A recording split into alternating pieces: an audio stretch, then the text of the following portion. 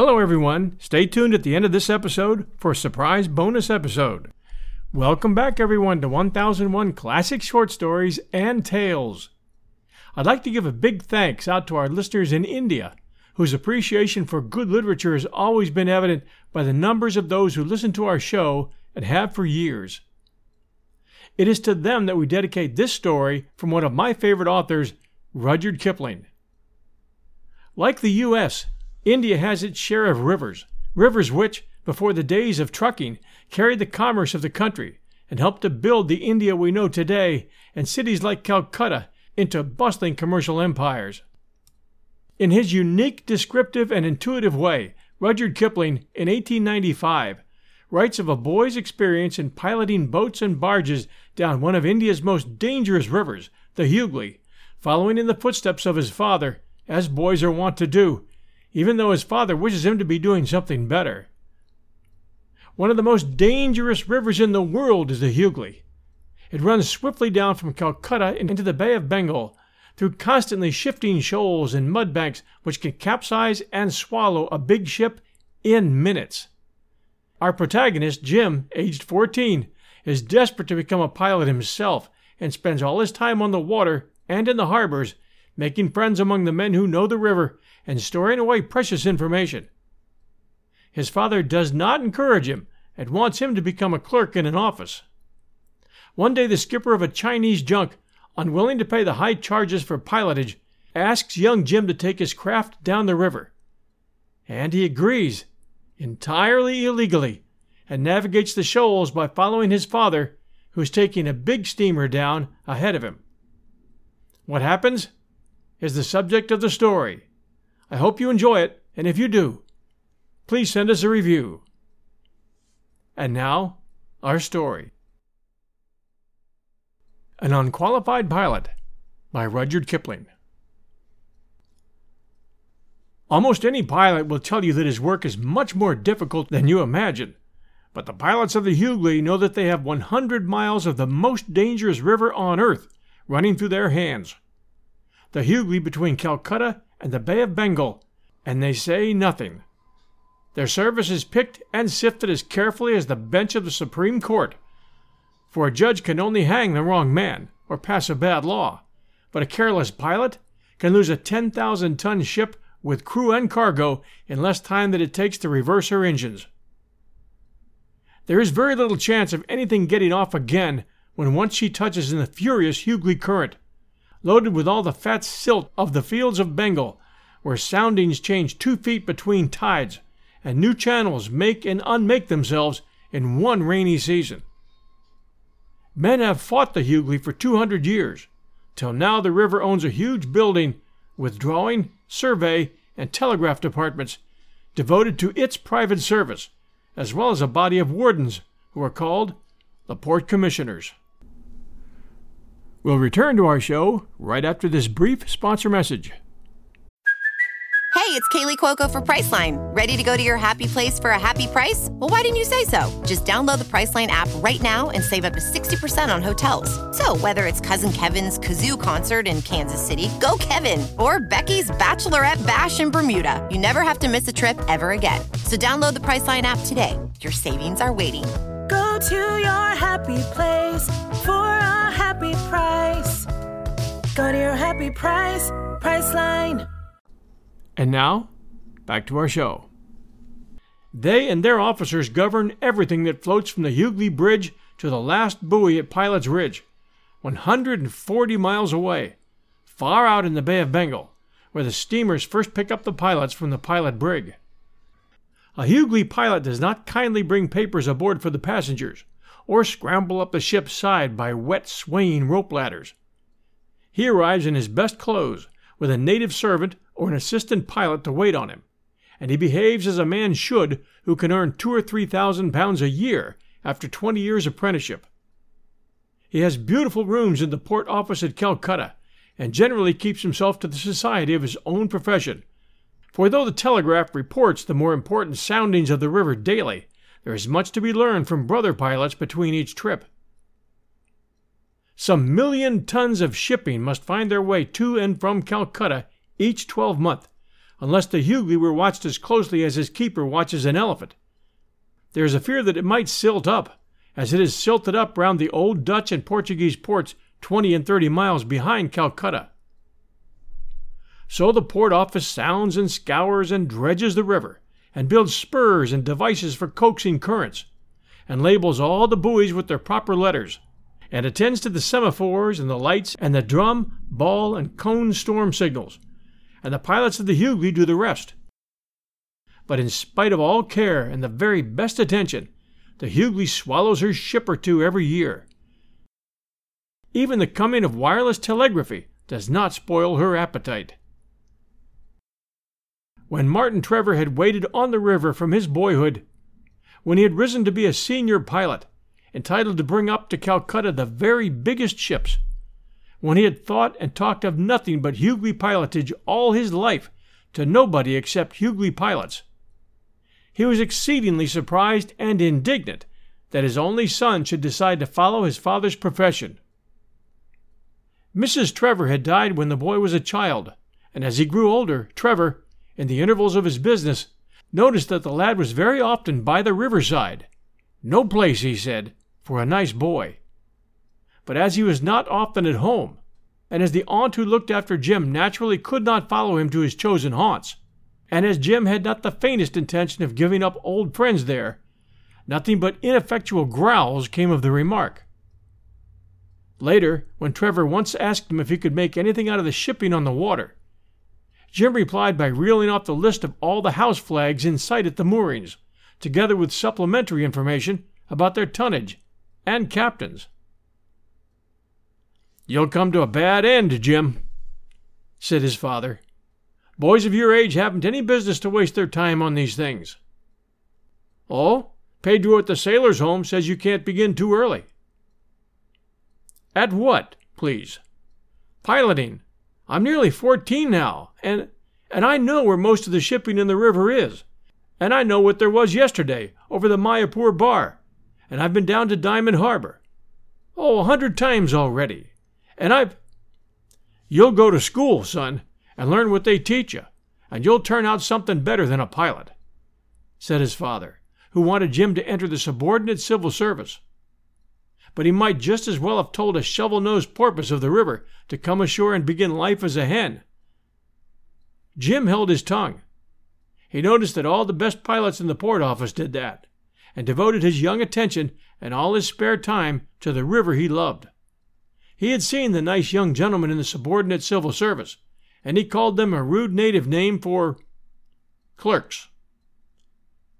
He became as well known as the bank shell itself, and the port police let him inspect their launches, and the tugboat captains had always had a place for him at their tables, and the mates of the big steam dredgers used to show him how the machinery worked, and there were certain native rowboats which Jim practically owned, and he extended his patronage to the railway that runs to Diamond Harbor, 40 miles down the river. In the old days, nearly all the East India Company's ships used to discharge at Diamond Harbor, on account of the shoals above. But now ships go straight up to Calcutta, and they've only some moorings for vessels in distress there, and a telegraph service, and a harbor master, who was one of Jim's most intimate friends. He would sit in the office listening to the soundings of the shoals as they were reported every day, and attending to the movements of the steamers up and down. Jim always felt he had lost something irretrievable if a boat got in or out of the river without his knowing of it. And when the big liners with their rows of blazing portholes tied up in Diamond Harbor for the night, Jim would row from one ship to the other through the sticky hot air and the buzzing mosquitoes, and listen respectfully as the pilots conferred together about the habits of steamers. Once, for a treat, his father took him down clear out to the sandheads and the pilot brig there, and Jim was happily seasick as he tossed and pitched in the bay. The cream of life, though, was coming up in a tug or a police boat from Diamond Harbor to Calcutta over the James and Mary, those terrible sands christened after a royal ship that they had sunk 200 years before. They're made by two rivers that enter the Hughley 6 miles apart and throw their own silt across the silt of the main stream, so that with each turn of the weather and tide, the sands shift and change underwater like clouds in the sky. It was here, the tales sound much worse when they're told in the rush and growl of the muddy waters, that the Countess of Stirling, 1,500 tons, touched and capsized in 10 minutes, and a 2,000-ton steamer in 2, and a pilgrim ship in 5, and another steamer literally in 1 instant, holding down her men with the masts and shrouds as she lashed over. When a ship touches on the James and Mary, the river knocks her down and buries her, and the sands quiver all around her and reach out under water and take new shapes over the corpse. Young Jim would lie up in the bows of the tug and watch the straining buoys kick and choke in the coffee-colored current, while the semaphores and flags signaled from the bank how much water there was in the channel, till he learned that men who deal with men can afford to be careless, on the chance of their fellows being like them. But men who deal with things dare not relax for an instant. And that's the very reason, old McEwen said to him once, that the James and Mary is the safest part of the river. And he shoved the big black Bandura that draws 25 feet through the eastern gat with a turban of white foam wrapped around her forefoot and her screw beating as steadily as his own heart.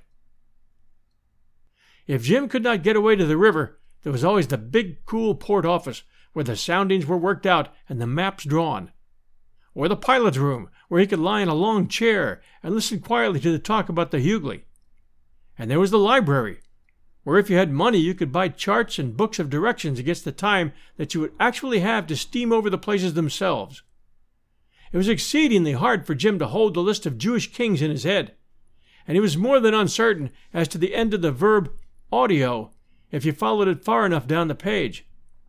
But he could keep the soundings of 3 channels distinct in his head, and what is more confusing, the changes in the buoys from Garden Reach down to Sauger, as well as the greater part of the Calcutta Telegraph, the only paper he ever read. Unluckily, you cannot peruse about the Hughley without money, even though you're the son of the best-known pilot on the river. And as soon as Trevor understood how his son was spending his time, he cut down his pocket money, of which Jim had a very generous allowance. In his extremity, he took counsel with Pedro, the plum-colored mulatto at the sailors' home, and Pedro was a bad designing man. He introduced Jim to a Chinaman in Muchuatola, an unpleasing place in itself, and the Chinaman, who answered to the name of Z when he was not smoking opium, talked business in pidgin English to Jim for an hour. Every bit of that business from first to last was flying in the face of every law on the river, but it interested Jim. "S'pose you takee. Can do?" Z said at last. Jim considered his chances. Z was asking him to take a junk down the river. A junk, he knew, would draw about 11 feet, and the regular fee for a qualified pilot, outward to the sandheads, would be 200 rupees. On the one hand, he was not qualified, so he dared not ask more than half. But on the other hand, he was fully certain of the thrashing of his life from his father for piloting without a license, let alone what the port authorities might do to him. So he asked for 175 rupees, and Z beat him down to 120. The cargo of his junk was worth anything from 70 to 150,000 rupees, some of which he was getting as enormous freight on the coffins of 30 or 40 dead Chinamen, whom he was taking to be buried in their native country.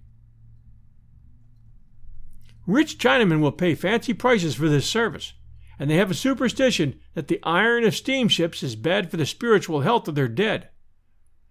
Z's junk had crept up from Singapore via Penang and Rangoon to Calcutta, where Z had been staggered by the pilot dues. This time he was going out at a reduction with Jim, who, as Pedro kept telling him, was just as good as a pilot, and a whole heap cheaper. Jim knew something of the manners of junks, but he was not prepared, when he went down that night with his charts, for the confusion of cargo and coolies and coffins and clay-looking places, and other things that littered her decks. He had sense enough to haul the rudder up a few feet, for he knew that a junk's rudder goes far below the bottom, and he allowed a foot extra to Z's estimate of the junk's depth. Then they staggered out into midstream very early, and never had the city of his birth looked so beautiful as when he feared he would not come back to see it. Going down Garden Reach, he discovered that the junk would answer to her helm if you put it over far enough, and that she had a fair, though Chinese, notion of sailing. He took charge of the tiller by stationing 3 Chinese on each side of it, and standing a little forward, gathered their pigtails into his hands, 3 right and 3 left, as though they'd been the yoke lines of a rowboat. Z almost smiled at this. He felt he was getting good care for his money, and took a neat little polished bamboo to keep the men attentive, for he said this was no time to teach the crew pidgin English. The more way they could get on the junk, the better she would steer. And as soon as he felt a little confidence in her, Jim ordered the stiff, rustling sails to be hauled up tighter and tighter. He did not know their names, at least any name that would be likely to interest a Chinaman. But Z had not banged about the waters of the Malay archipelago all his life for nothing. He rolled forward with his bamboo, and the things rose like Eastern incantations. Early as they were on the river, a big American oil, but they called it a kerosene in those days, ship was ahead of them in the tow, and when Jim saw her through the lifted mist, he was thankful. She would draw all of 17 feet, and if he could steer by her, they'd be safe. It's easier to scurry up and down the James and Mary in a police boat that someone else is handling than to cram a hard-mouthed old junk across the same sands alone, with the certainty of a thrashing if you came out alive. Jim glued his eyes to the American ship, and saw that at the Fulta she dropped her tug and stood down the river under sail. He all but whooped aloud, for he knew that the number of pilots who preferred to work a ship to the James and Mary was strictly limited. "If it isn't my father, it's Dearsley," said Jim, "and Dearsley went down yesterday with the Bancora, so it's got to be my father. If I'd gone home last night instead of going to Pedro, I'd have met him. He must have got his ship quick, but father is a very quick man." Then Jim reflected that they kept a piece of knotted rope on the pilot brig that stung like a wasp, but this thought he dismissed as beneath the dignity of an officiating pilot, who needed only to nod his head to set Z's bamboo to the same work. As the American came round just before the Fulta Sands, Jim raked her with his spyglass and saw his father on the poop, an unlighted cigar between his teeth. That cigar, Jim knew, would be smoked on the other side of the James and Mary, and Jim felt so entirely safe and happy that he lit a cigar on his own account. This kind of piloting was child's play. His father could not make a mistake if he tried, and Jim, with his 6 obedient pigtails in his 2 hands, had leisure to admire the perfect style in which the American was handled, how she would point her bowsprit jeeringly at a hidden bank, as much to say, "Not today, thank you," and bow down lovingly to a buoy, as much to say, "You're a gentleman at any rate," and come round sharp on her heel with a flutter and a rustle, and a slow, steady swing, something like a well-dressed woman staring all around the theater through opera glasses. It was hard work to keep the junk near her, though Z said everything that was by any means saidable, and used his bamboo most generously. When they were nearly under her counter, and a little to her left, Jim, hidden behind a sail, would feel warm and happy all over, thinking of the 1,000 nautical and piloting things that he knew. When they fell more than half a mile behind, he was cold and miserable, thinking of all the million things he did not know, or was not quite sure of. And so they went down, Jim steering by his father, turn for turn, over the Mayapur bar, with the semaphores on each bank duly signaling the depth of the water, through the Western Ghat, and round Makoapuri lumps, and in and out of the 20 places, each more exciting than the last. And Jim nearly pulled the 6 pigtails out for pure joy when the last of the James and Mary had gone astern, and they were walking through Diamond Harbor.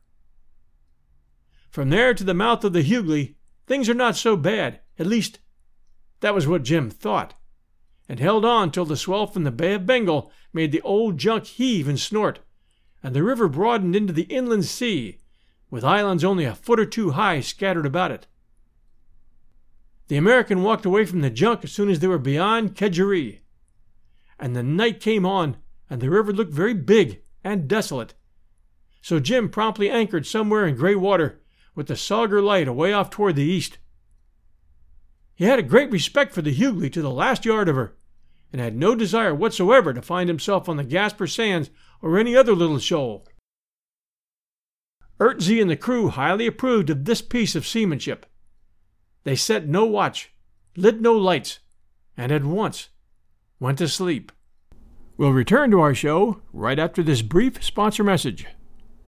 You know how to book flights and hotels. All you're missing is a tool to plan the travel experiences you'll have once you arrive. That's why you need Viator. Book guided tours, activities, excursions, and more in one place to make your trip truly unforgettable. Viator has over 300,000 travel experiences to choose from. Everything from simple tours to extreme adventures, and all the niche, interesting stuff in between. So you can plan something that everyone you're traveling with will enjoy. Real traveler reviews give the inside scoop from people who've already been on the experiences you're considering, so you can plan with confidence. Free cancellation helps you plan for the unexpected, and 24/7 customer support means you can travel worry-free. Download the Viator app now and use code Viator10 for 10% off your first booking in the app. Find travel experiences for you. Do more with Viator. And now, back to our show. Jim lay down between a red and black lacquer coffin and a little live pig in a basket. As soon as it was light, he began studying his chart of the Hughley mouth and trying to find out where in the river he might be. He decided to be on the safe side and wait for another sailing ship and follow her out. So he made an enormous breakfast of rice and boiled fish, while Ertzie lit firecrackers and burned gilt paper to the Joss who had saved them so far. Then they heaved up their rough and tumble anchor and made after a big, fat, iron four-masted sailing ship, heavy as a hay wain. The junk, which was really a very weatherly boat, and might have begun life as a private pirate in Annam 40 years before, followed under easy sail, for the foremaster would run no risks. She was in old McEwen's hands, and she waddled about like a broody hen, giving each shoal wide allowances. All this happened near the outer floating light, some 120 miles from Calcutta, and apparently in the open sea. Jim knew old McEwen's appetite, and often heard him pride himself on getting his ship to the pilot brig close upon meal hours, so he argued that if the pilot brig was at Gettable, and Jim himself had not the ghost of a notion where she would lie, McEwen would find her before 1 o'clock. It was a blazing hot day, and McEwen fidgeted the foremaster down to Pilot's Ridge with what little wind remained. And sure enough, there lay the pilot brig, and Jim felt shivers up his back as Ertzie paid him his 120 rupees, and he went overside in the junk's one crazy dinghy. McEwen was leaving the foremaster in a long, slashing whaleboat that looked very spruce and pretty, and Jim could see that there was a certain amount of excitement among the pilots on the brig. There was his father, too. The ragged Chinese boatman gave way in the most ragged fashion, and Jim felt very unwashen and respectable when he heard the click of McEwen's oars alongside, and McEwen saying, "James Trevor, I'll trouble you to lay alongside me." Jim obeyed, and from the corner of one eye watched McEwen's angry whiskers stand up all round his face, which turned purple. "And how is it you break the regulations of the Port of Calcutta? Are you aware of the penalties and imprisonments you've laid yourself open to?" McEwen began. Jim said nothing. There wasn't very much to say just then, and McEwen roared aloud. "Man, you've impersonated a Hughley pilot, and that's as much to say you've impersonated me. What did yon heathen give you for honorarium?" 120, said Jim. "And by what manner of means did you get through the James and Mary?" "Father," was the answer. "He went down the same tide, and we steered by him." McEwen whistled and choked. Perhaps it was with anger. "You've made a stalking horse of your father, then. "Jim, laddie, he's going to make an example of you." The boat hooked onto the brig's chains, and McEwen said, as he set foot on deck before Jim could speak, "Yon's an enterprising cub of yours, Trevor. You'd better enter him in the regular business, or one of these fine days he'll be acting as pilot before he's qualified, and sinking junks in the fairway. He fetched John Junk down last night. If you've no other designs, I'm thinking I'll take him as my cub, but there's no denying he's a resourceful lad. For all he's an unlicked whelp." "That," said Trevor, reaching for Jim's left ear, "is something we can remedy." And he led him below. The little knotted rope that they keep for general purposes on the pilot brig did its duty, but when it was all over, Jim was unlicked no longer. He was McEwen's property to be registered under the laws of the Port of Calcutta, and a week later, when the Allura came along, he bundled over the pilot brig's side with McEwen's enameled leather handbag and a roll of charts and a little bag of his own, and he dropped into the steam sheets of the pilot gig with a very creditable imitation of McEwen's slow, swaying sit down and hump of the shoulders. Thanks for joining us at 1001 Classic Short Stories and Tales. I really enjoyed this story, An Unqualified Pilot by Rudyard Kipling, and hope you did as well. And if you did, please do send us a review, especially you Apple listeners, for 1001 Classic Short Stories and Tales. Until next week, Sunday night at 8 p.m. Eastern Time, thank you all for joining us. Have a safe week, and we'll be back then. Hi, everyone. Stay tuned for a bonus short story. This one from our new short story podcast, 1001 Greatest Love Stories, which is really Classic Short Stories number 2, with a few more stories from classic female authors, and stories of life, love, and humor, and sometimes mystery. If you enjoy 1001 Classic Short Stories, and I know you do, you'll want to add this to your collection. And for you geeks, I'm leaving the RSS link in the show notes for you, along with Apple and Android links to all our shows, including 1001 Greatest Love Stories. I hope you enjoy. Download, share, and review. Thanks. Today's bonus short story, How the Widow Won the Deacon. I think you'll enjoy it. Welcome back to 1001 Greatest Love Stories, our sequel to 1001 Classic Short Stories and Tales. Today's story, How the Widow Won the Deacon, by William James Lambton. He was a New York humorist and also cousin of Mark Twain, and this story is one of his best. Hope you enjoy it. Of course, the widow Stimson never tried to win Deacon Hawkins, nor any other man for that matter. A widow doesn't have to try to win a man. She wins without trying. Still, the widow Stimson sometimes wondered why the deacon was so blind as not to see how her fine farm, adjoining his equally fine place on the outskirts of town, might not be brought under one management with mutual benefit to both parties at interest. Which one that management might become was a matter of future detail.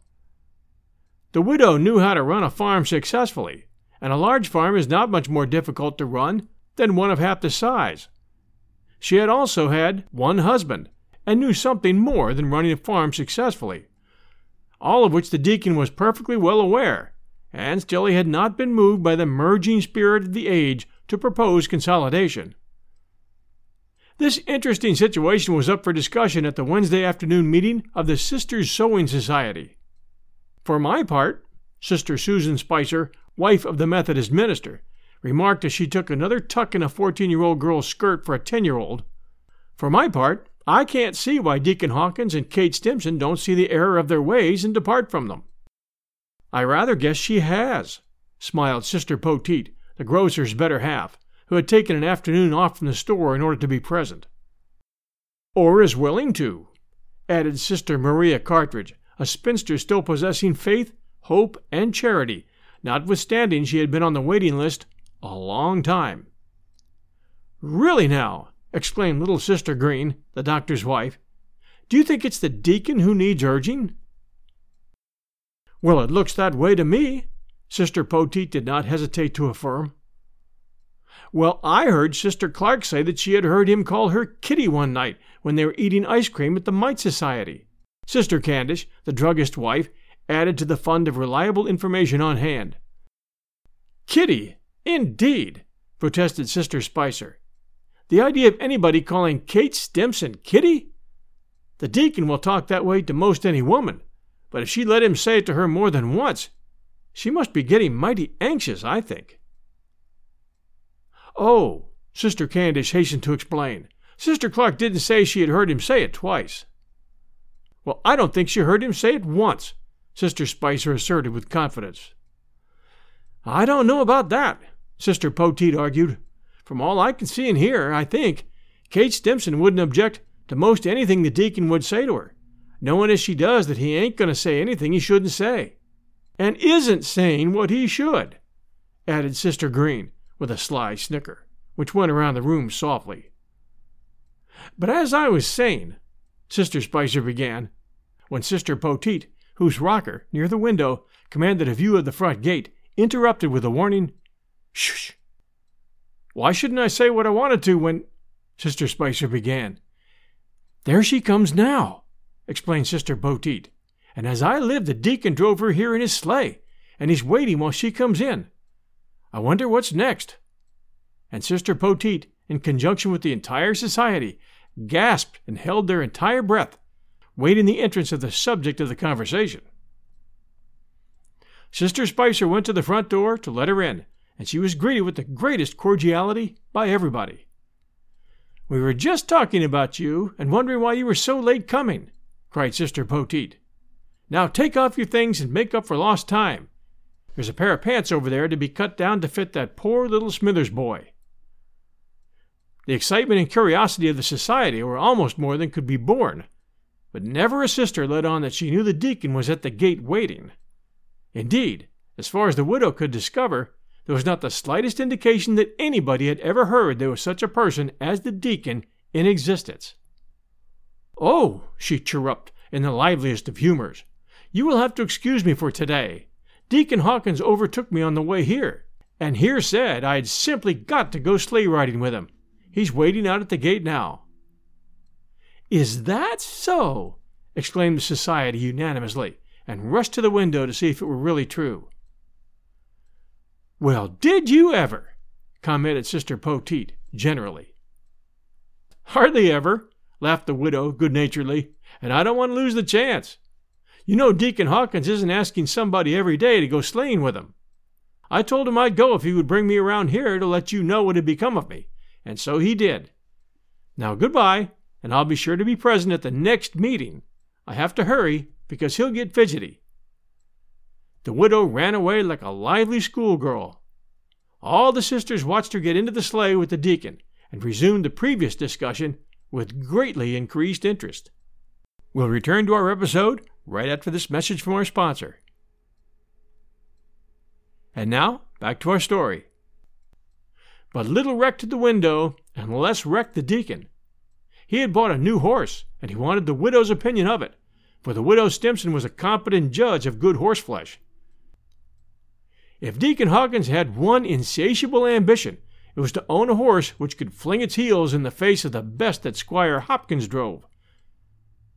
In his early manhood the deacon was no deacon by a great deal, but as the years gathered in behind him, he put off most of the frivolities of youth, and held now only to the one of driving a fast horse. No other man in the county drove anything faster, except Squire Hopkins, and him the deacon had not been able to throw the dust over. The deacon would get good ones, but somehow never could he find one that the squire didn't get a better. The squire had also in the early days beaten the deacon in the race for a certain pretty girl that he dreamed about.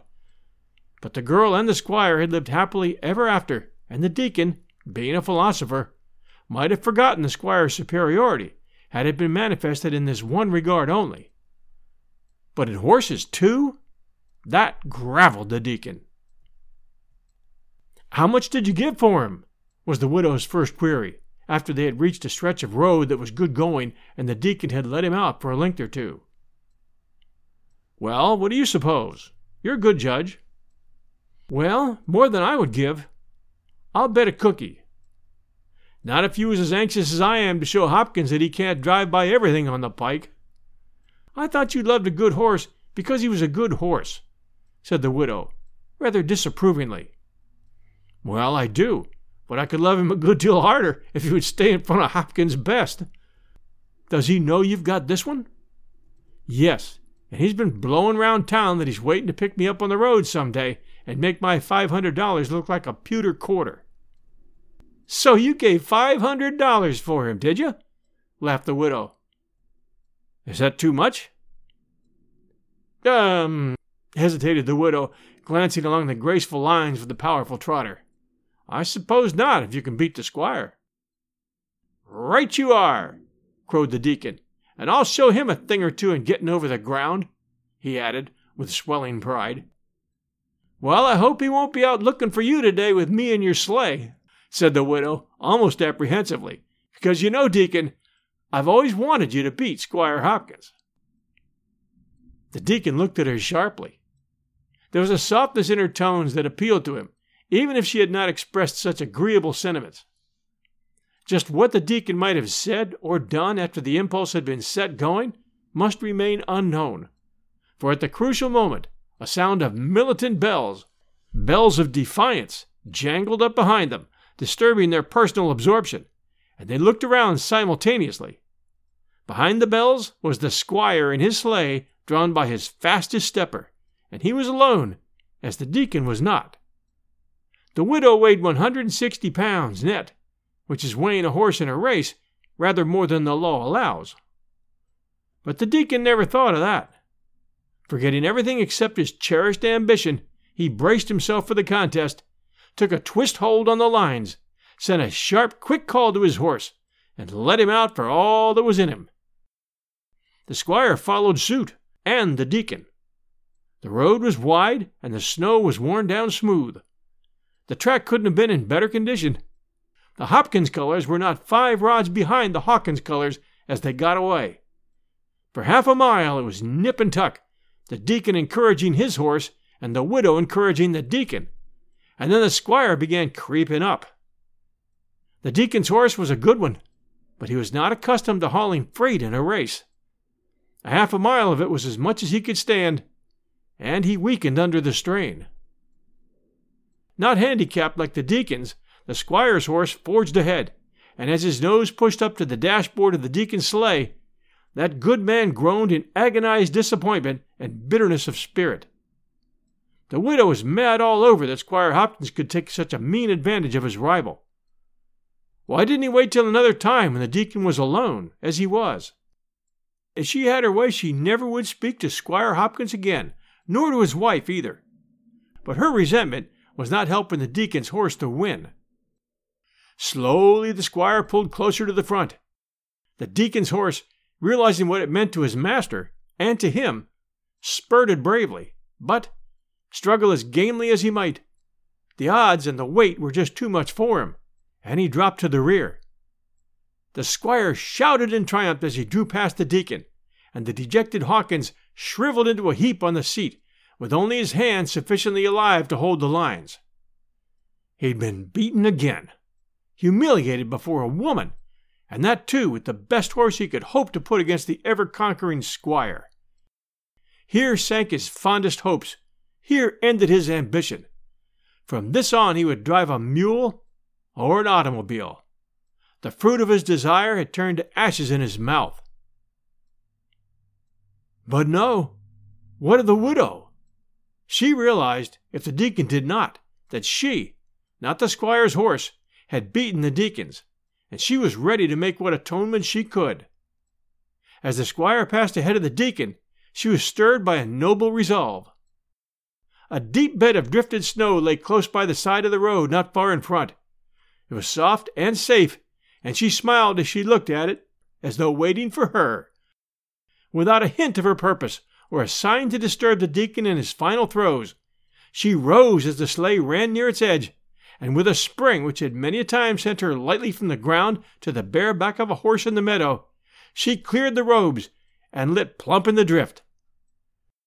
The deacon's horse knew before the deacon did that something had happened in his favor, and was quick to respond. With his first jump of relief, the deacon suddenly revived. His hopes came fast again. His blood retingled. He gathered himself, and cracking his lines, he shot forward, and 3 minutes later he had passed the squire as though he were hitched to the fence. For a quarter of a mile the squire made heroic efforts to recover his vanished prestige, but effort was useless, and finally concluding that he was practically left standing, he veered off from the main road down a farm lane to find some spot in which to hide the humiliation of his defeat. The deacon, still going at a clipping gait, had one eye over his shoulder, as wary drivers always have on such occasions, and when he saw the squire was off the track, he slowed down and jogged along with the apparent intention of continuing indefinitely. Presently an idea struck him, and he looked round for the widow. She was not where he had seen her last. Where was she? In the enthusiasm of victory he had forgotten her. He was so dejected at the moment she had leaped, he didn't even realize what she had done. And 2 minutes later he was so elated that, shame on him! He didn't care. With her, all was lost. Without her, all was won, and the deacon's greatest ambition was to win. But now, with victory perched on his horse collar, success his at last, he thought of the widow. And he did care. He cared so much that he almost threw his horse off his feet by the abrupt turn that he gave him, and back down the pike he flew, as if a legion of squires were after him. He did not know what injury she might have sustained. She might have been seriously hurt, if not actually killed. And why? Simply to make it possible for him to win. The deacon shivered as he thought of it, and urged his horse to greater speed. The squire, down the lane, saw him whizzing along, and accepted it profanely as an exhibition for his especial benefit. The deacon now had forgotten the squire, as he had only so shortly before forgotten the widow. 200 yards from the drift into which she had jumped, there was a turn in the road, where some trees shut off the sight, and the deacon's anxiety increased momentarily until he reached this point. From here he could see ahead, and down there in the middle of the road stood the widow, waving her shawl as a banner of triumph, though she could only guess at results. The deacon came on with a rush, and pulled up alongside of her in a condition of nervousness he didn't think possible to him. We'll rejoin our story right after this message from our sponsor. And now, back to our story.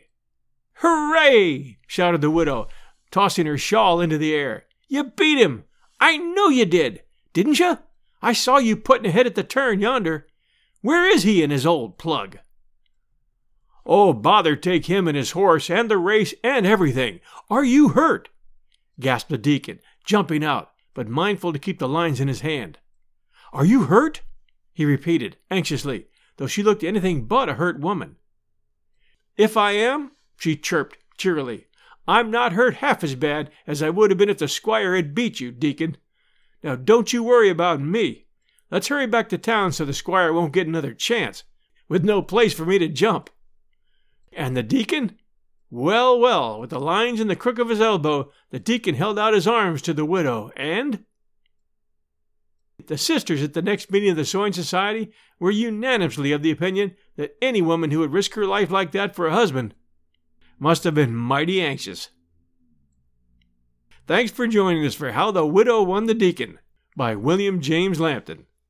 Apple listeners, we always appreciate reviews, and we could really use some now at 1001 Greatest Love Stories. So please do take a moment, if you will, and send us your review. We would appreciate that, and I hope you're enjoying the shows as we build up our archives here. 1001 Greatest Love Stories is a proud part of the 1001 Stories Network, featuring 1001 heroes, legends, histories, and mysteries, 1001 classic short stories and tales, 1001 stories for the road, 1001 History's Best Storytellers, 1001 Radio Days, and the 1001 History Challenge. We're now enjoying a lot of new listeners from Spotify and from Google Play, both Android apps, both free. Remember to tell a friend, and we'll be back next Sunday night at 8 p.m. Eastern Time with a brand new episode. Thanks for joining us. 1001 Greatest Love Stories brings new episodes every Sunday night at 8 p.m. Eastern Time. We hope you join us.